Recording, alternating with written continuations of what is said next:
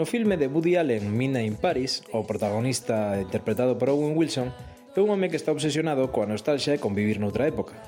Un momento da cinta, outro home, dille unha frase moi acertada: a nostalgia é negación, negación do doloroso presente.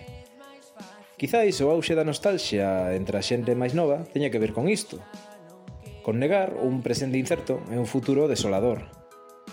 Un futuro que curiosamente concorda co pasado dos nosos avós, que tamén tiveron que vivir nun mundo cheo de incertezas.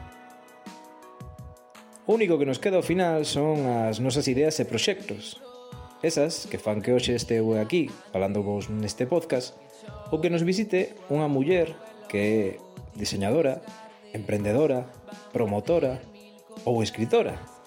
É dicir, unha muller do Renacemento. Ou mellor dito, e máis acorde aos nosos tempos, unha muller 360.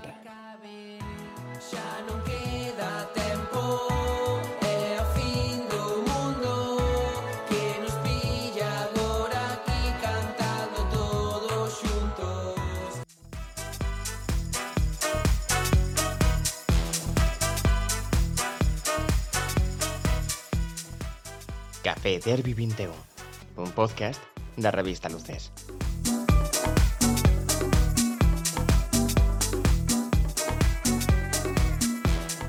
Benvidos ao Café Derbi 21, son Nico Carreira e grazas por estar ao outro lado unha semana máis. Ao meu carón, como sempre, teño a Adrián Lede. Hola, como sempre. E a Carme Domínguez. Moi boas, un día máis, graciñas a ti por esta presentación. Do outro lado da cancha, do outro lado do campo, temos a unha muller 360 que cofundou a marca de roupa Nicanora, que é profesora de bordado ruso na Escola Mapache, presidenta e organizadora do Festival de Miño Lorofacu e ademais é poeta, unha muller do Renacemento que se ven dicindo. Lúa Mosquetera. Hola, que tal? Bienvenida. Moitísimas gracias. Bien hallada. Bien hallada. Bien hallada. Bien hallada.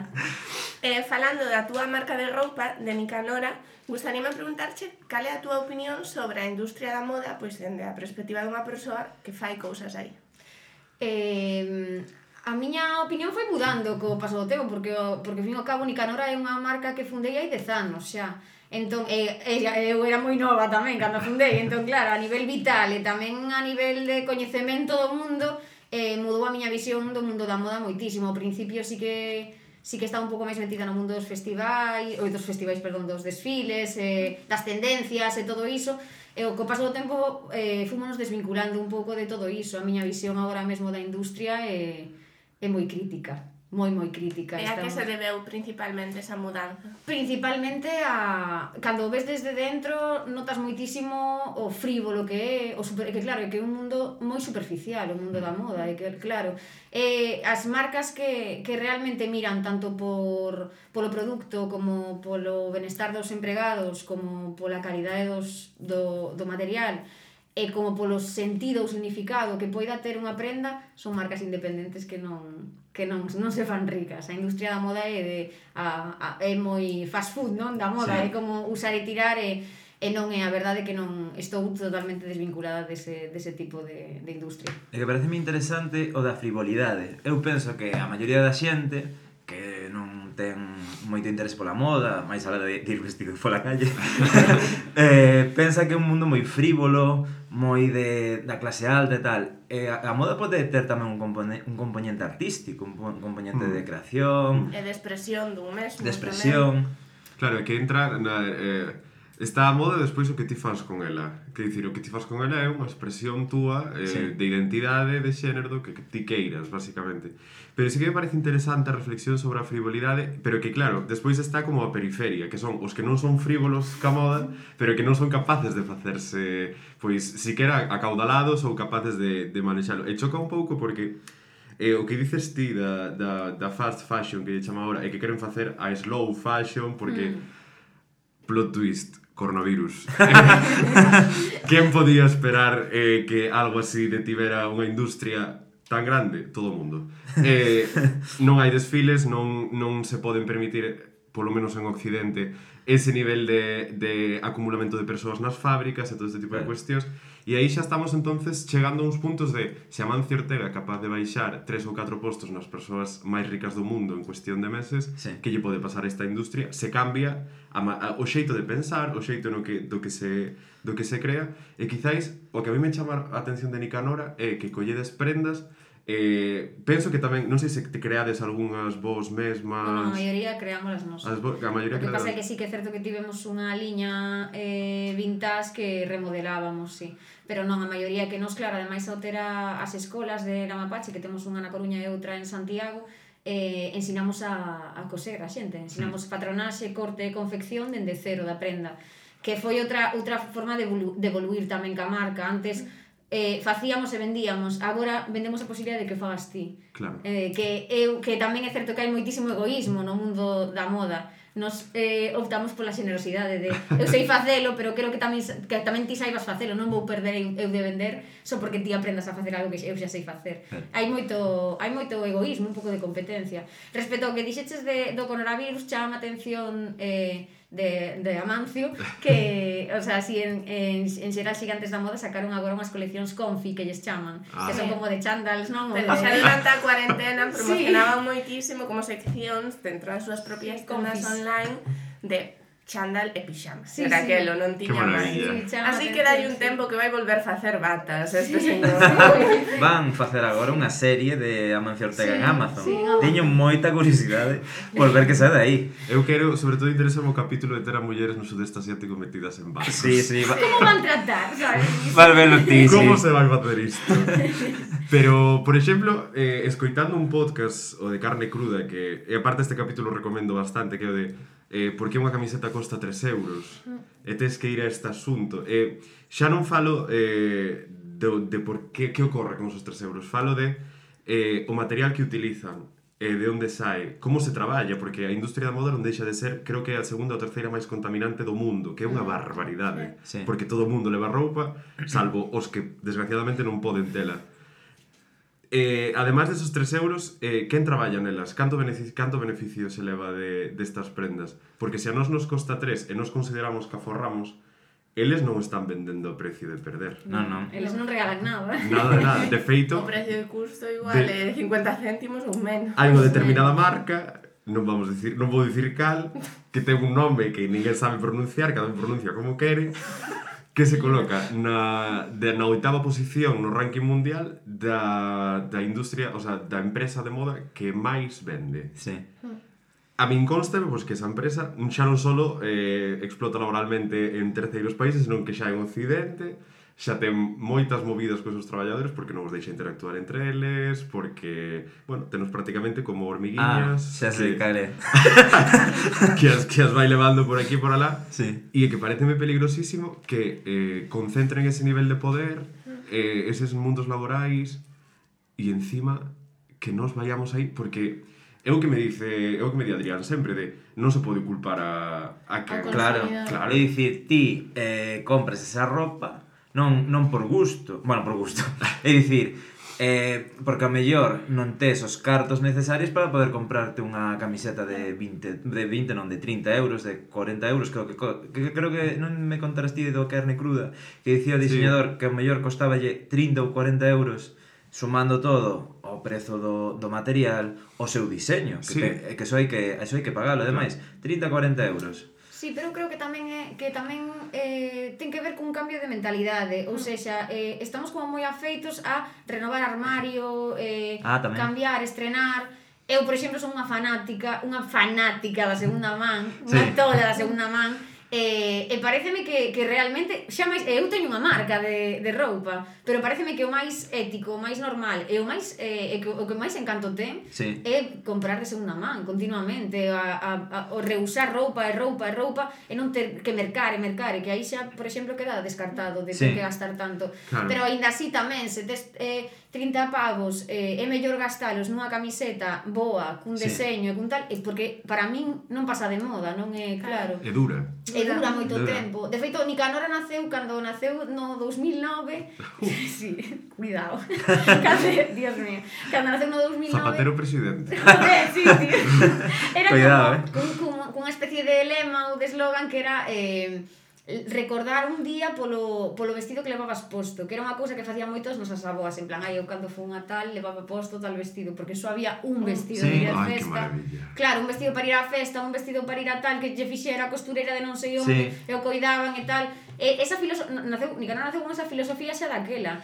Pero segue conservando ese momento de non de lembrar un día polo vestido que le has posto, que tamén, senón que é un vestido que podes poñer moitas veces e que este vestido que non pasa de moda e que está aí, creo que é importante. E nos seguimos de todos os xeitos traballando con moita exclusividade por motivos de traballo, de que non podemos tampouco chegar a máis porque somos 3 persoas, e logo tamén porque lle ofreces esa exclusividade e os prezos tampouco son desorbitados, porque tamén creemos un pouco niso, en que sí que hai que cobrar o que para que ti gañes e para gañarlle a prenda, evidentemente, pero non hai que roubarlle a ninguén, claro, porque hai tamén eses dous palos de diseñadores que sí que é guai comprar nunha marca independente tal, pero que mercar unha cazadora por 250 euros, a mí parece por moitas horas que leve, a ver que moitas horas que leve non, pero que tampouco leva tanto traballo. Eso é fliparse. Claro.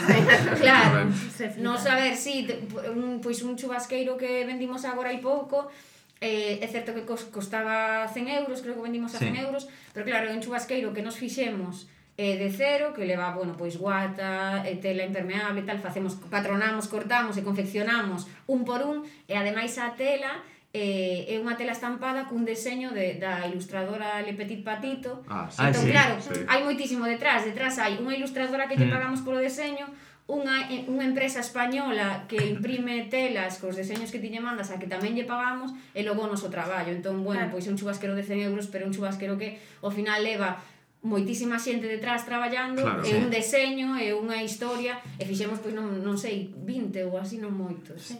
A mí dame a sensación de que cada vez a xente, especialmente a xente máis nova, valora iso, esa exclusividade, que non significa un gran luxo de ter un Chanel ou cousas así máis horteras, senón pois unha prenda... Como Mark Simpson. Claro, efectivamente. senón unha boa prenda dunha marca que coñeces, e cada vez máis eu creo que hai esta conciencia do que custan as cousas. Sí, é que eu creo que ademais que é como enviar unha mensaxe a roupa, porque o meu gusto pola moda radica nese pensamento, que é unha forma de manifestarte, igual que calquera cousa, que as tatuaxes, que calquera cousa que leves está falando de ti. Entón, se ti levas unha camiseta cun mensaxe determinado ou unha cazadora dunha marca determinada, que haberá xente que non saiba de quen é, pero a xente que sabe porque a levas, sabe cal é o teu mood, a túa filosofía de vida, eu creo que é importante, que transmite moito máis do que non en algún aspecto non é tan frívola como... De feito, por exemplo, falabas da roupa vintage, e con iso identificase moi claramente a xente que lle gusta comprar roupa vintage, porque os ves pola rúa e xa Está moi de moda nos últimos anos, abrir moitas tendas de roupa vintage. Ten moito que ver con eso de valorizar, de saber que as prendas poden durar máis, con darlle unha segunda oportunidade. E dentro das tendas vintage tamén caeron un pouco na industrialización. É que é moi temprano. Por exemplo, hai non vou dicir aquí nunca dicimos as marcas, pero bueno, que é de roupa que é unha franquicia cun paxaro que ti podes comprar unha prenda vintage en Barcelona ou en Galicia ou tal, ao final é a mesma, pero de logo hai tendas vintage máis pequenas que a persoa que a ten busca a prenda, incluso as customizan e demais, e ten un valor de que ti vas comprar iso. Vese como certa liña editorial dentro da propia tenda. E ti vas comprar o que compres ali, sabes que o vas ter ti só ou mellor dúas persoas. Eso fai que ti teñas o teu estilo moi marcado, porque despois puxeronse moi de moda estas chaquetas tipo Proyecto Hombre años 80. Sí. De Chandler, sí. De táctil. O Plus ese. Ao final, eso perdeu certa personalidade por o que a tiña moita xente moi parecidas todas. Pero logo hai outras cousas que sí que cando o dono ou a dona buscan unha prenda máis concreta, ti sí que levas unha cousa e sinteste máis tal. E penso que as xeracións novas queren ir, antes había máis o do tribu urbana e tal, agora penso que van máis cada un co seu estilo propio e único. É querer diferenciarse. Claro. Sí. Eu, por exemplo, de Nicanora, eu son seguidor de Nicanora. Sí, moi ben. Así me gusta. Teño todos os discos. E algún cassette. O menos 2009. Casi. Spotify, moito non había. Sacastedes unha tirada especial da vosa famosa bolsiña de mierda para todos, que me encantaba, creo que era de cadriños ou... Bueno, esgotouse en nada. E dixen, ai, que pena. Pero bueno... Pero ese tamén é un canto. Claro, eso tamén, e a mí o que me dice aí teño que estar atento por se hai unha segunda edición. Este tipo de cuestións. A exclusividade, a produción corta. E que nos realmente, para as bolsas de mierda para todos, cando as sacamos, mercamos normalmente o rolo da tela do estampado que queremos facer cuns metros determinados. E sabemos que vai dar para 20 bolsas ou 25. E xa está, e sacamos esa bolsa, non facemos máis.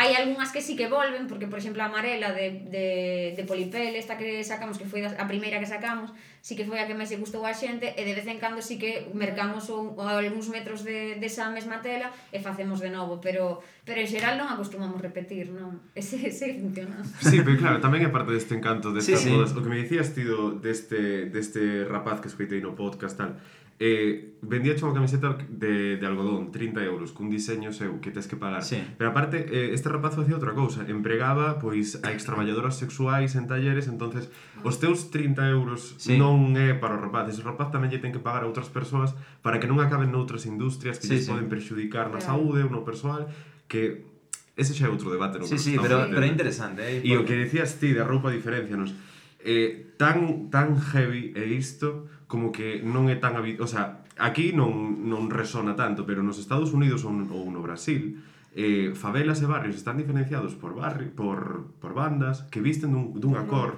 e se hai intromisión, eu vou de laranxa, ti vas de violeta, e ti estás de laranxa no meu barrio violeta, e iso é unha sinal, iso é unha identidade.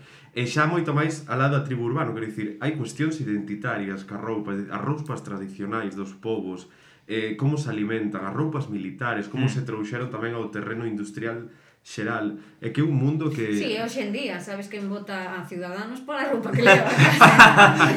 Eso é verdade, eso é verdade. A min parece alucinante como podes case adiviñar as tendencias políticas dunha persoa pola roupa que leva.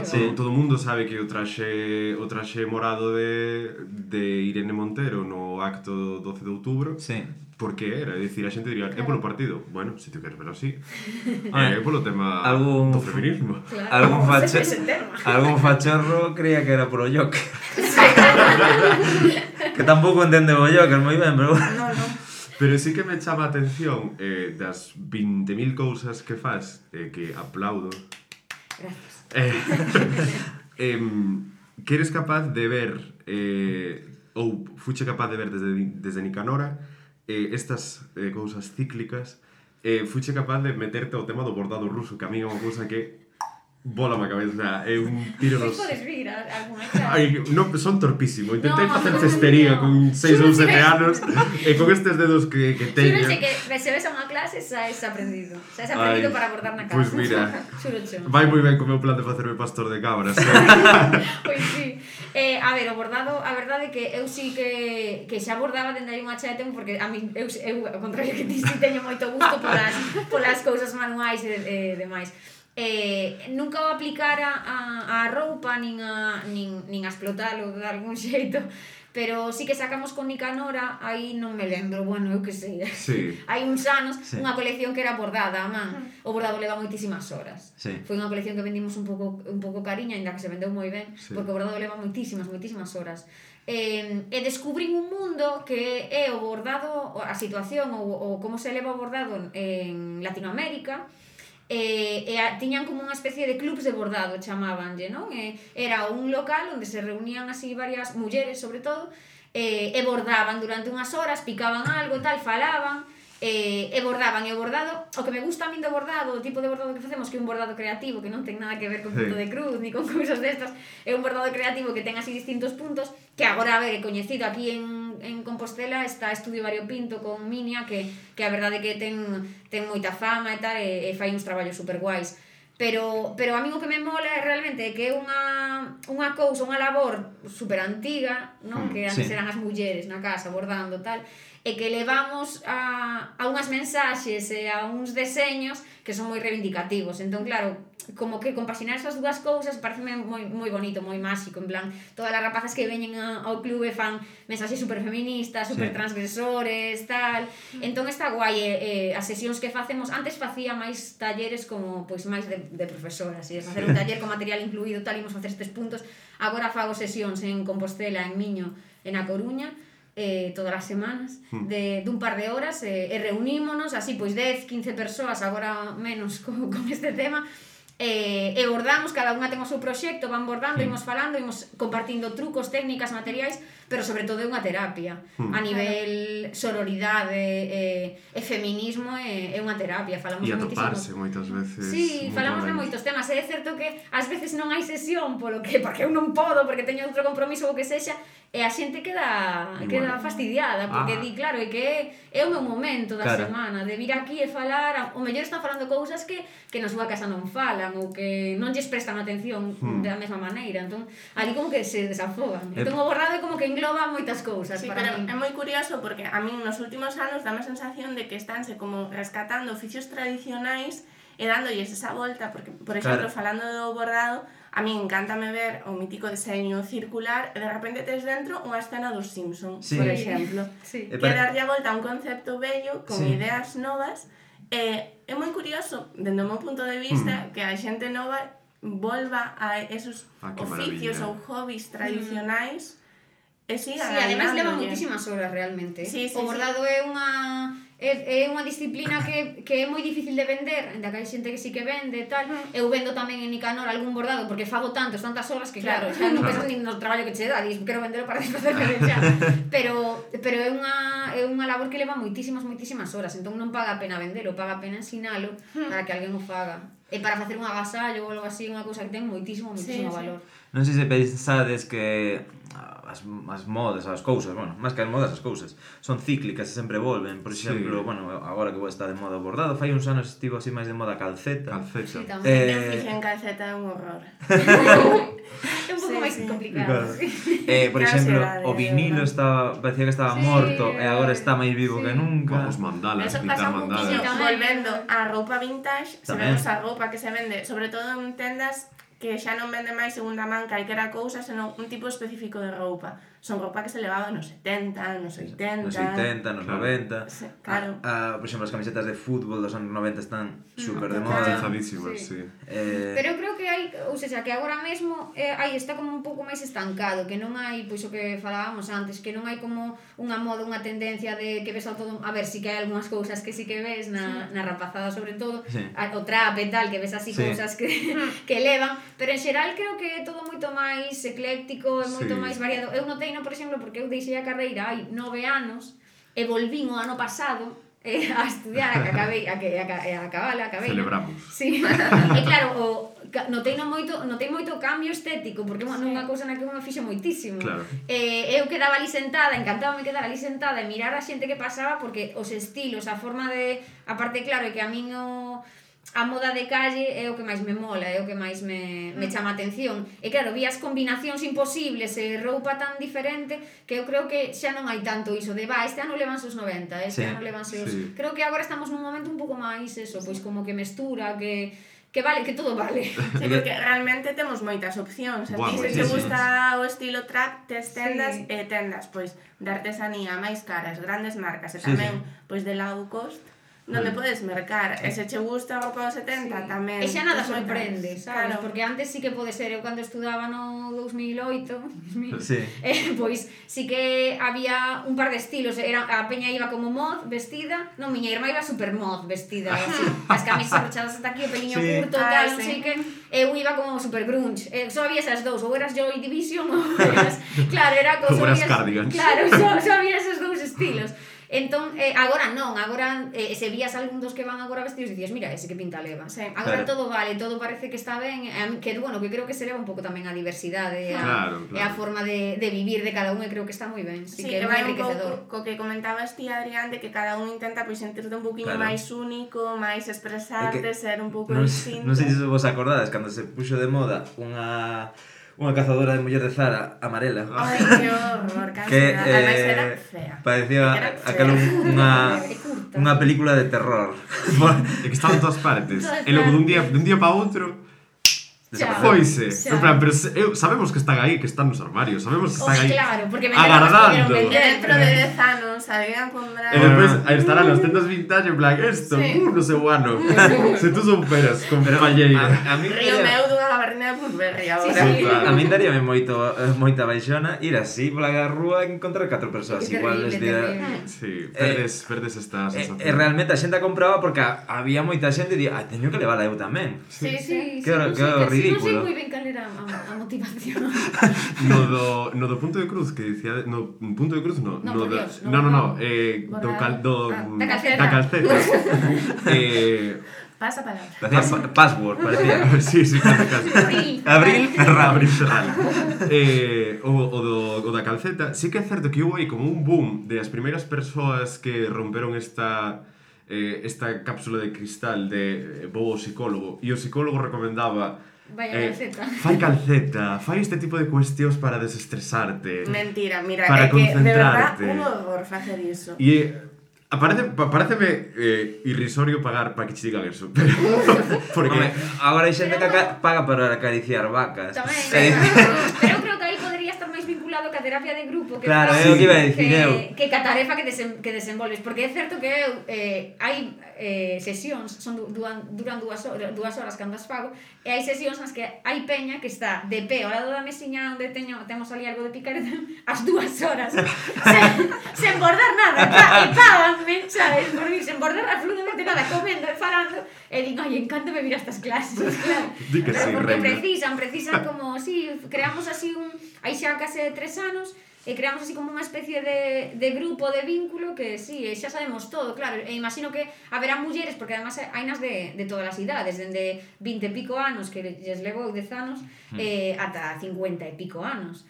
Entón, claro, eu imagino que hai mulleres que chegan ali e cando lles dis que tal a nena esta semana cando foi á facultade tal, que lle sabes o problema, a preocupación que tivo, e o mellor non o falou con ninguén en toda esa semana, entón eu creo que ese sentimento de que se vinculan dunha forma que é bonita, sí, está guai. Claro, isto vénseme agora, ti vino que anotar antes, cun algo que existe. Nós que somos de vilas ou cidades, isto está máis invisibilizado, que son os centros rurais. E as mulleres do rural atópanse para facer a actividade que sexa, porque dá exactamente igual a actividade que sexa. Claro, que dá igual. E atópanse para facer gaita, para facer cestos, para facer un uso de informática. É algo moi vinculado á muller.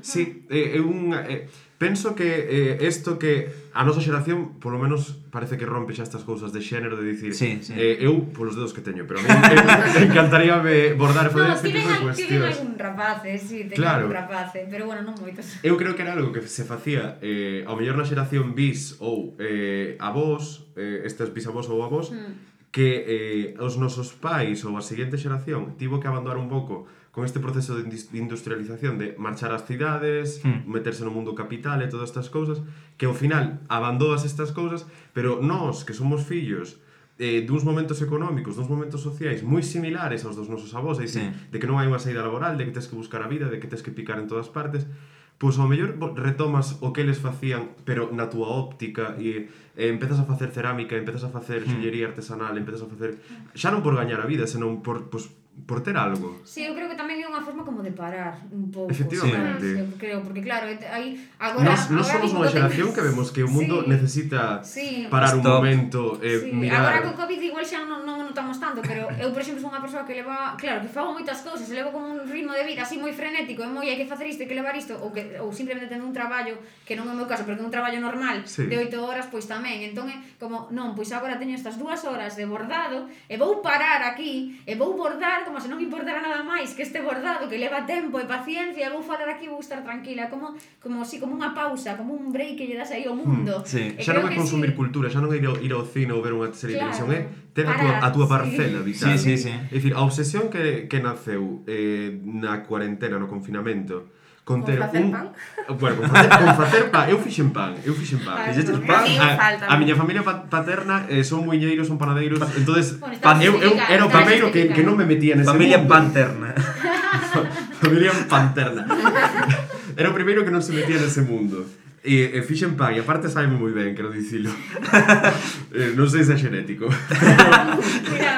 Pero sí que vin unha morea de xente, pero a moreas de que querían ter un horto e cultivar. Pero iso xa é moi de urbanita. Sí. O de vivo na cidade, Sí, teño porque eu un vivo balcón. nunha aldea cunha finca de 1000 metros cuadrados e non teño nada plantado. Sí, pero teño aquí o meu piscín unha lasaña e o meu horto ecolóxico. Mira, esa xente, o que pasa está xogando Animal Crossing Efectivamente. na Switch E en pensa que plantar unha Malasaña. zanahoria igual que darle un botón. Ai, tá así, pon as botas, vai, subir as mans. Efectivamente, non é ter unha... Vais a echar a terra, déxate de historia. Non é ter 3 tomates aí colgados na ventana, non. Vai as patacas, que guais. Ten aí arregos enteiros das patacas, sabes os cadrils. A ver que tal. Sí, pero o que diste de Animal Crossing é unha idea, porque durante o confinamento que estrearon o novo xogo do Animal Crossing. Para que non escoito, Animal Crossing é un xogo no que ti podes manexar a túa vida ao teu... Sí, que unha vida xoguei, O sea, sei máis ou menos Sí. que vai o rollo, pero non. Como Sims. É como Sims, Pero con animais. Versión cookie. É unha É o versión... Sims queer. É os Sims extramables. O sea, sí. nos Sims hai sexo, no Animal Crossing é impensable. No Sims hai drama, no Animal Crossing hai veciños amables. Son veciños amables, ti tes unha... É que é unha movida, porque ti tes unha hipoteca, ti faz reformas na túa casa, ti pescas, excavas, tes un museo, podes ser alcalde, o sea, é un mundo distinto, pero é un mundo aldea. Sí. É unha aldea constante. Moita xente refuxiase nese tipo de contidos, Animal Crossing, Sims, Age of Empires, este tipo de videoxogos, onde ti eres unha especie de deus. Os problemas alleos a esa pantalla non existen. Tes uns mundos ideais, que, onde todo é felicidade, onde eu produzo para min, onde non hai... Sí, outra forma de parar tamén. Sí, dache esta sensación de dicir, ai, como ten que ser a vida real para que... Para estar aquí metido. Para que o que mellor teñas sexa... Que dicir, pareceme fantástico. Sí, E o gallá poder xogar eu tamén. Un xogo de acción o que se leve un xogo de absoluta Mira, cando foi o tranquilidade. do confinamento, destes titulares que inventa un medio que non vou dicir, o síndrome da cabaña, creo que Sí, o era. síndrome da cabaña. Mira, non é o síndrome da cabaña, é o síndrome de estamos ata os collóns Sí. do mundo capitalista Total. no que vivimos. E aceleradísimo e... Claro. E que dá unha sensación de que feito, o mundo está tan saturado, mira, vai tan rápido. Sí, eu queremos eso, parar. estaba cunha feuga que parouse polo tema do confinamento e sentín bastante paz mental durante eses meses e cando volvimos volveu a funcionar o mundo, sentín que iba a outra velocidade e que me estaba deixando atrás, é dicir, eu estaba ainda mentalmente parado na cabaña e fora estaba a terra xirando a metrópole total. Sí. Sí, eu tamén agradeci moitísimo o confinamento, a xente que xa me deu super feliz. Eu estaba bastante feliz no sentido de eu tiña os meus artigos, eu escribía os meus artigos e os artigos ian saindo. Sí, eu remateía que reíra. E que ademais foi parar, pero non Eu parar como agora que, por exemplo, se non tamén tes traballo estás parando de forma obrigada.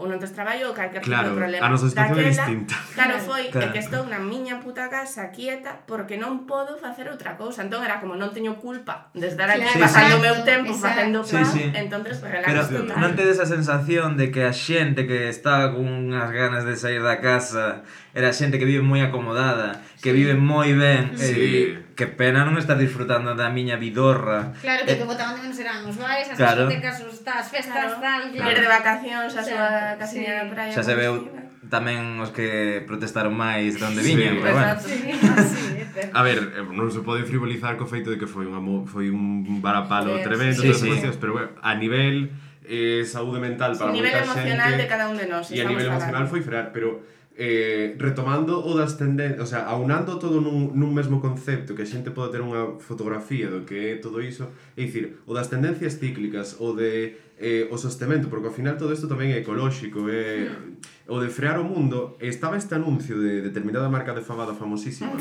que curiosamente fabada. Que curiosamente é fabada. Naqui unha aboa iba do pobo asturiano, supostamente, a cidade, ao barrio de Malasaña, Madrid, e dicía, agora todo o mundo viste como vestía o meu marido, vai en bicicleta, leva o pantalón de liño.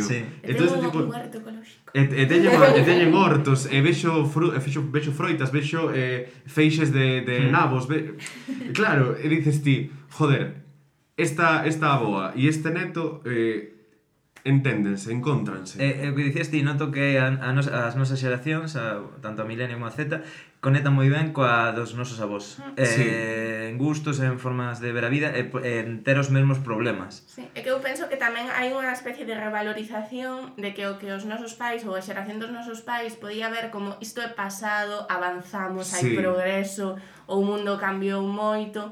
Para nós que ademais estamos vendo que o mundo ao final, sobre todo mentalmente, non cambiou tanto. Non cambiou nada. Como que lle damos outro valor e vemos con outros ollos esa tradición, esos oficios, esa forma de vida máis pausada, porque estamos saturados desta gran mentira. Se a nosa xeración non tivera a precariedade que ten, penso que moitísima xente consumiría produtos ecolóxicos, vestiría roupa feita, roupa cesada. A conciencia existe cada vez máis, o que pasa que se non dá, non dá. Claro, é un tema económico, é unha privarte de recursos para poder consumir, é unha estrategia para prolongar a vida dos que explotan, o sea, eso todo está ao mellor indirectamente pensado, pero todo entra nesta masa madre que é a industria. Sí, pero eu creo que sí, que ainda, a pesar da precariedade, eu creo que cun pequeno resorte de conciencia sí que hai cambio, porque eu creo iso, que joder, que ainda que teñas 20 pavos e digas, joder, pois vou mercar esta camiseta do Zara, que así me sobran 10 e tal, tens que como que frenar ese resorte e dicir, non, tío, vou guardar estos 20 e aforro outros 20 e merco a desta marca que tal. É como que hai que, porque eu mercaba moitísimo en Inditex, moitísimo. Non nos van patrocinar así. Moitísimo. Nós temos medo aos do medio, aos grandes non lle temos medo. Porque lle somos de frente. Chegou un momento, o sea, Inditex ou calquera outra multinacional ou similares, esos gigantes, vamos. Ou Primark. Que era Primark. Eu traballei, de feito, empregada en Primark, o sea, que sí, que mercaba moitísimo, porque era moi económico, moi rápido. É que é un mercadillo, prácticamente. Claro, se tes gusto pola moda, pois, home, sempre sentaban estrenar, non sei que tal, pero non, un tempo a esta parte é que parece impensable. Prefiro non mercar nada a mercar nese tipo de... É que o que dicías ti, de que a xente ten moita necesidade de estar cambiando todo o rato de roupa, de estrear. E por iso tamén a xente ten que comprar camisetas de 3 euros para ter 5 e poder poñer as 5. Exacto, sí. Porque tampouco se incentiva unha personalidade forte, porque non hai industrias culturais que te fagan crecer grandísimamente. Entonces ti, cando ves aparecer un cambio de moda demasiado chocante co anterior, non lle ves as orellas ao lobo. Sí, ou especialmente en xente máis adolescente que non ten igual unha personalidade tan forte, ven que no seu instituto, pois de repente todo o mundo viste de determinada forma. Sí, pero creo que hai unha pequena luz. Por exemplo, nas series que vemos agora ou tal, hai os estilismos que hai sempre son ou vintage ou como con moita personalidade, moi concretos. Entón eu creo que tamén é unha forma de que eles tomen eses modelos de mira, esta protagonista que sempre leva esta mesma roupa que repite, porque é que ves personaxes que repiten, repiten sudadera, porque claro, é tamén unha estrategia para deixar o personaxe supermarcado. Pero a eles eu creo que lle sirve de referente, creo que é que son super positivas. Está ben. Euphoria é unha serie moi boa e moi necesaria para adolescentes. É moi guai, estéticamente super guai. Unha serie genial e despois para a xente nova é unha serie moi recomendable. Sí, eu penso que sí que hai unha luz, que hai unha sí que hai, porque a conciencia que nos temos non nace da nada, nace de observalo noutros lugares. E estos camiños existen, pero chamou a atención que dixeche, Lúa, de precariedade, porque é un tema no que pouca xente se quere meter. Por qué? Por que será? Por que será? Vivimos nun mundo, para ben ou para mal, no que hai un mito grandísimo que é o mito do emprendemento. Que é o mito de esfórzate, traballa durísimo, tal, que podes chegar. E podes chegar, pero tamén podes ter o maior talento do mundo que non tes por que chegar. E podes chegar, chega un de cada, non sei. Efectivamente, e o emprendemento, non vou dicir que todo o mundo, pero hai unha porcentaxe altísima que hai moitos cartos por detrás. Sí. Cartiño parental, pero de cara a fora eu son el más. Hai un el relato, el hombre hecho a sí mismo. Hai un pantomima full do emprendedor que en plan un regala yo pai polo cumpleanos unha empresa, cosas así, non? Claro. E eu quería che preguntar porque ti eres 360. Ti tes un de cada pau, tes os ases de toda a baralla. A verdade é que eu cando emprendín, que era, ademais era como, foi xusto como o nacemento do emprendedor, sabes? Que foi no ano eso, 2008 ou así, foi por necesidade económica, ou seja, eu xa traballaba dende os 18, xa traballaba nunha discoteca, e traballaba para comer, ou seja, eu non tiña apoio familiar, eu vivía sola xa dende os 17, e non tiña para pagar, pero vamos, nin autobús para ir ao instituto. Entón, pois eu empecé a traballar por necesidade. A miña irmá gustaballe moito coser, pero non tiñamos nin puta idea, entón pois facía así como inventabas, a man, non tiñamos máquina nin nada. Empezábamos a coser cousas así ca máquina tal, era cando había 20 daquela, Dios mío, son máis bella que unha árbore. Eu tiven 20, Eu tamén. E nós somos. Subíamos así as fotos, pero sen ninguna intención, o sea que o facíamos para nós, porque éramos moi miudiñas daquela, e a roupa dos xigantes da industria sempre nos quedaba grande.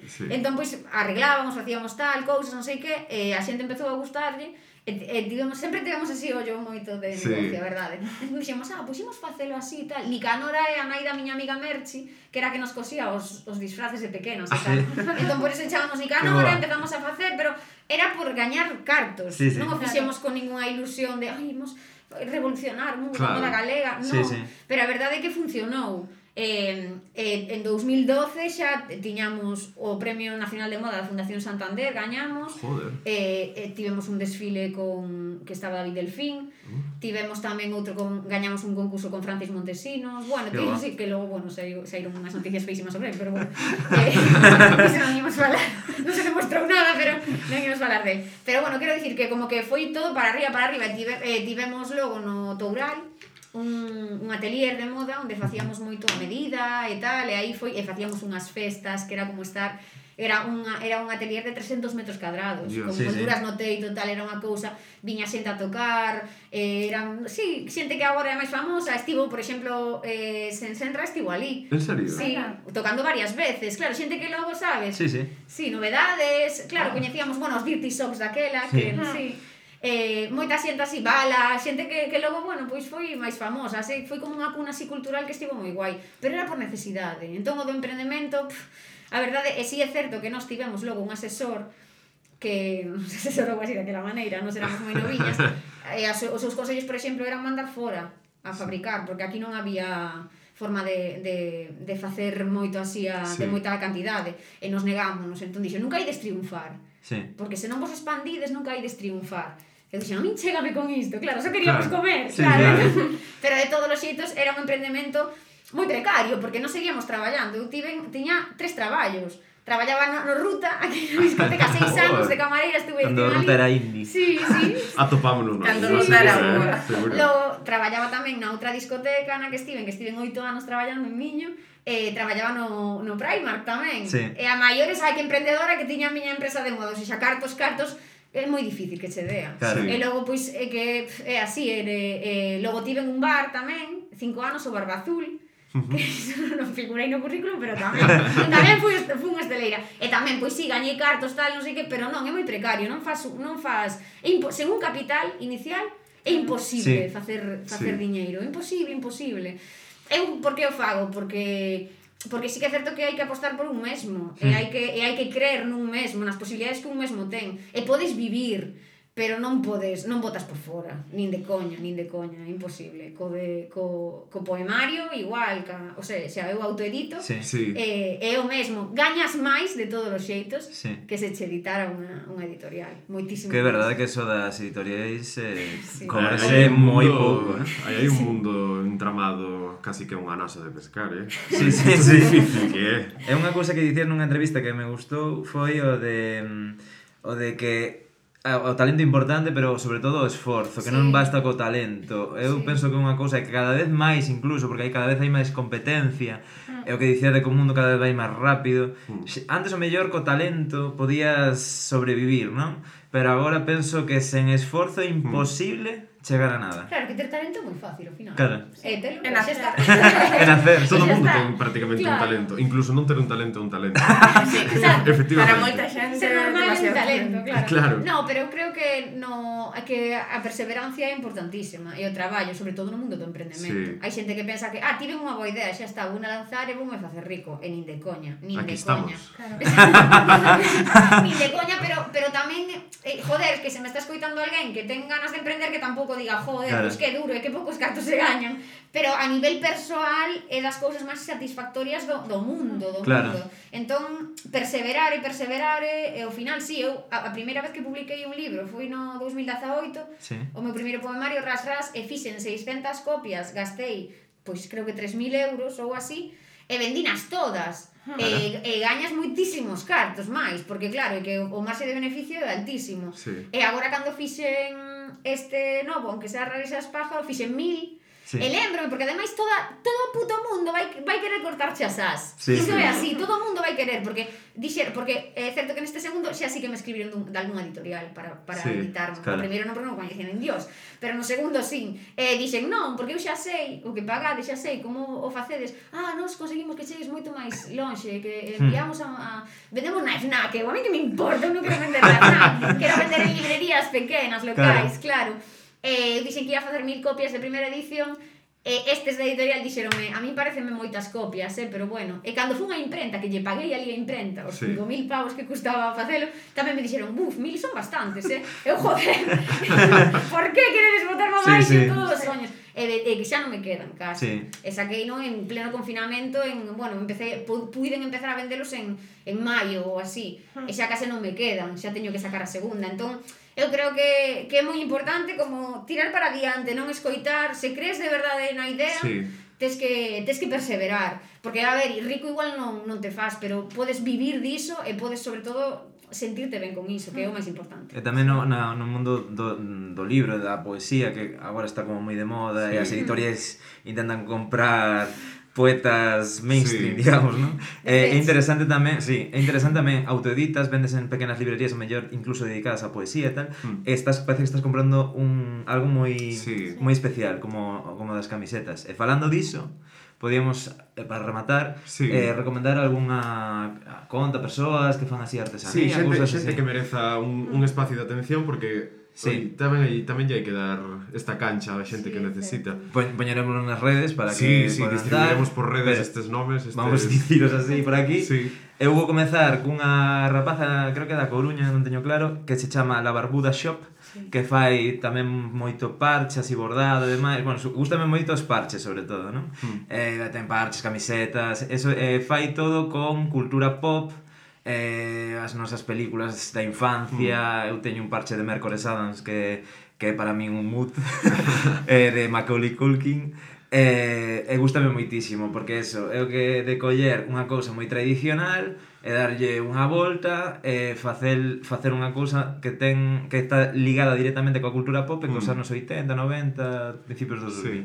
Sí, nesa mesma liña eu vou tirar para casa, eu son do Grove, entón vou recomendar aos Grove Makers, que é a conta en Instagram así, e son un pequeno colectivo no que hai varias persoas e artesáns que se dedican a diferentes cousas.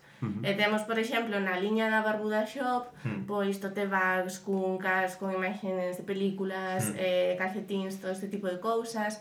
Tamén roupa con mensaxes máis en referencia a Galicia, hai xoiaría, hai láminas con debuxos de películas, hai un pouquiño de todo. Eles xuntáronse pois para axudarse uns aos outros, facer o negocio máis viable. Claro, tipo cooperativa, non? Sí, e ademais fan cousas moi chulas, tipo mercadillos. Está moi ben, e no Instagram pois están todas as pequenas marcas que están nese colectivo. Eu recomendaría como poeta, por sair un pouco desta liña, de poeta autoeditado, a Pompa e Boato, que é ademais moi amigo meu, escribe que é unha pasada, é unha persoa que tamén pois que invirte moito no seu traballo e ten un libriño, Patadas con amor, que última patada de radio, bueno, en castelán última patada con amor, que é pequeniño e tal, e está moi ben editado, e recomendo moito que se compre ese libro, porque ademais de ser bonito, o interior é unha pasada.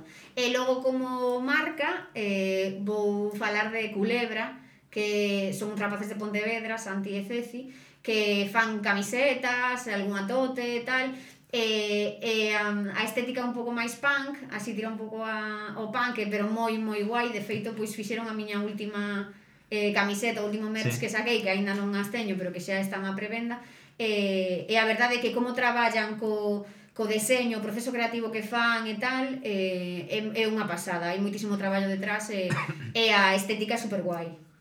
Eu vou recomendar xoias tamén de Noroeste Obradoiro, que me parece que son unha pasada, os motivos florais, motivos naturais, sobre todo a inspiración que teñen en Galicia.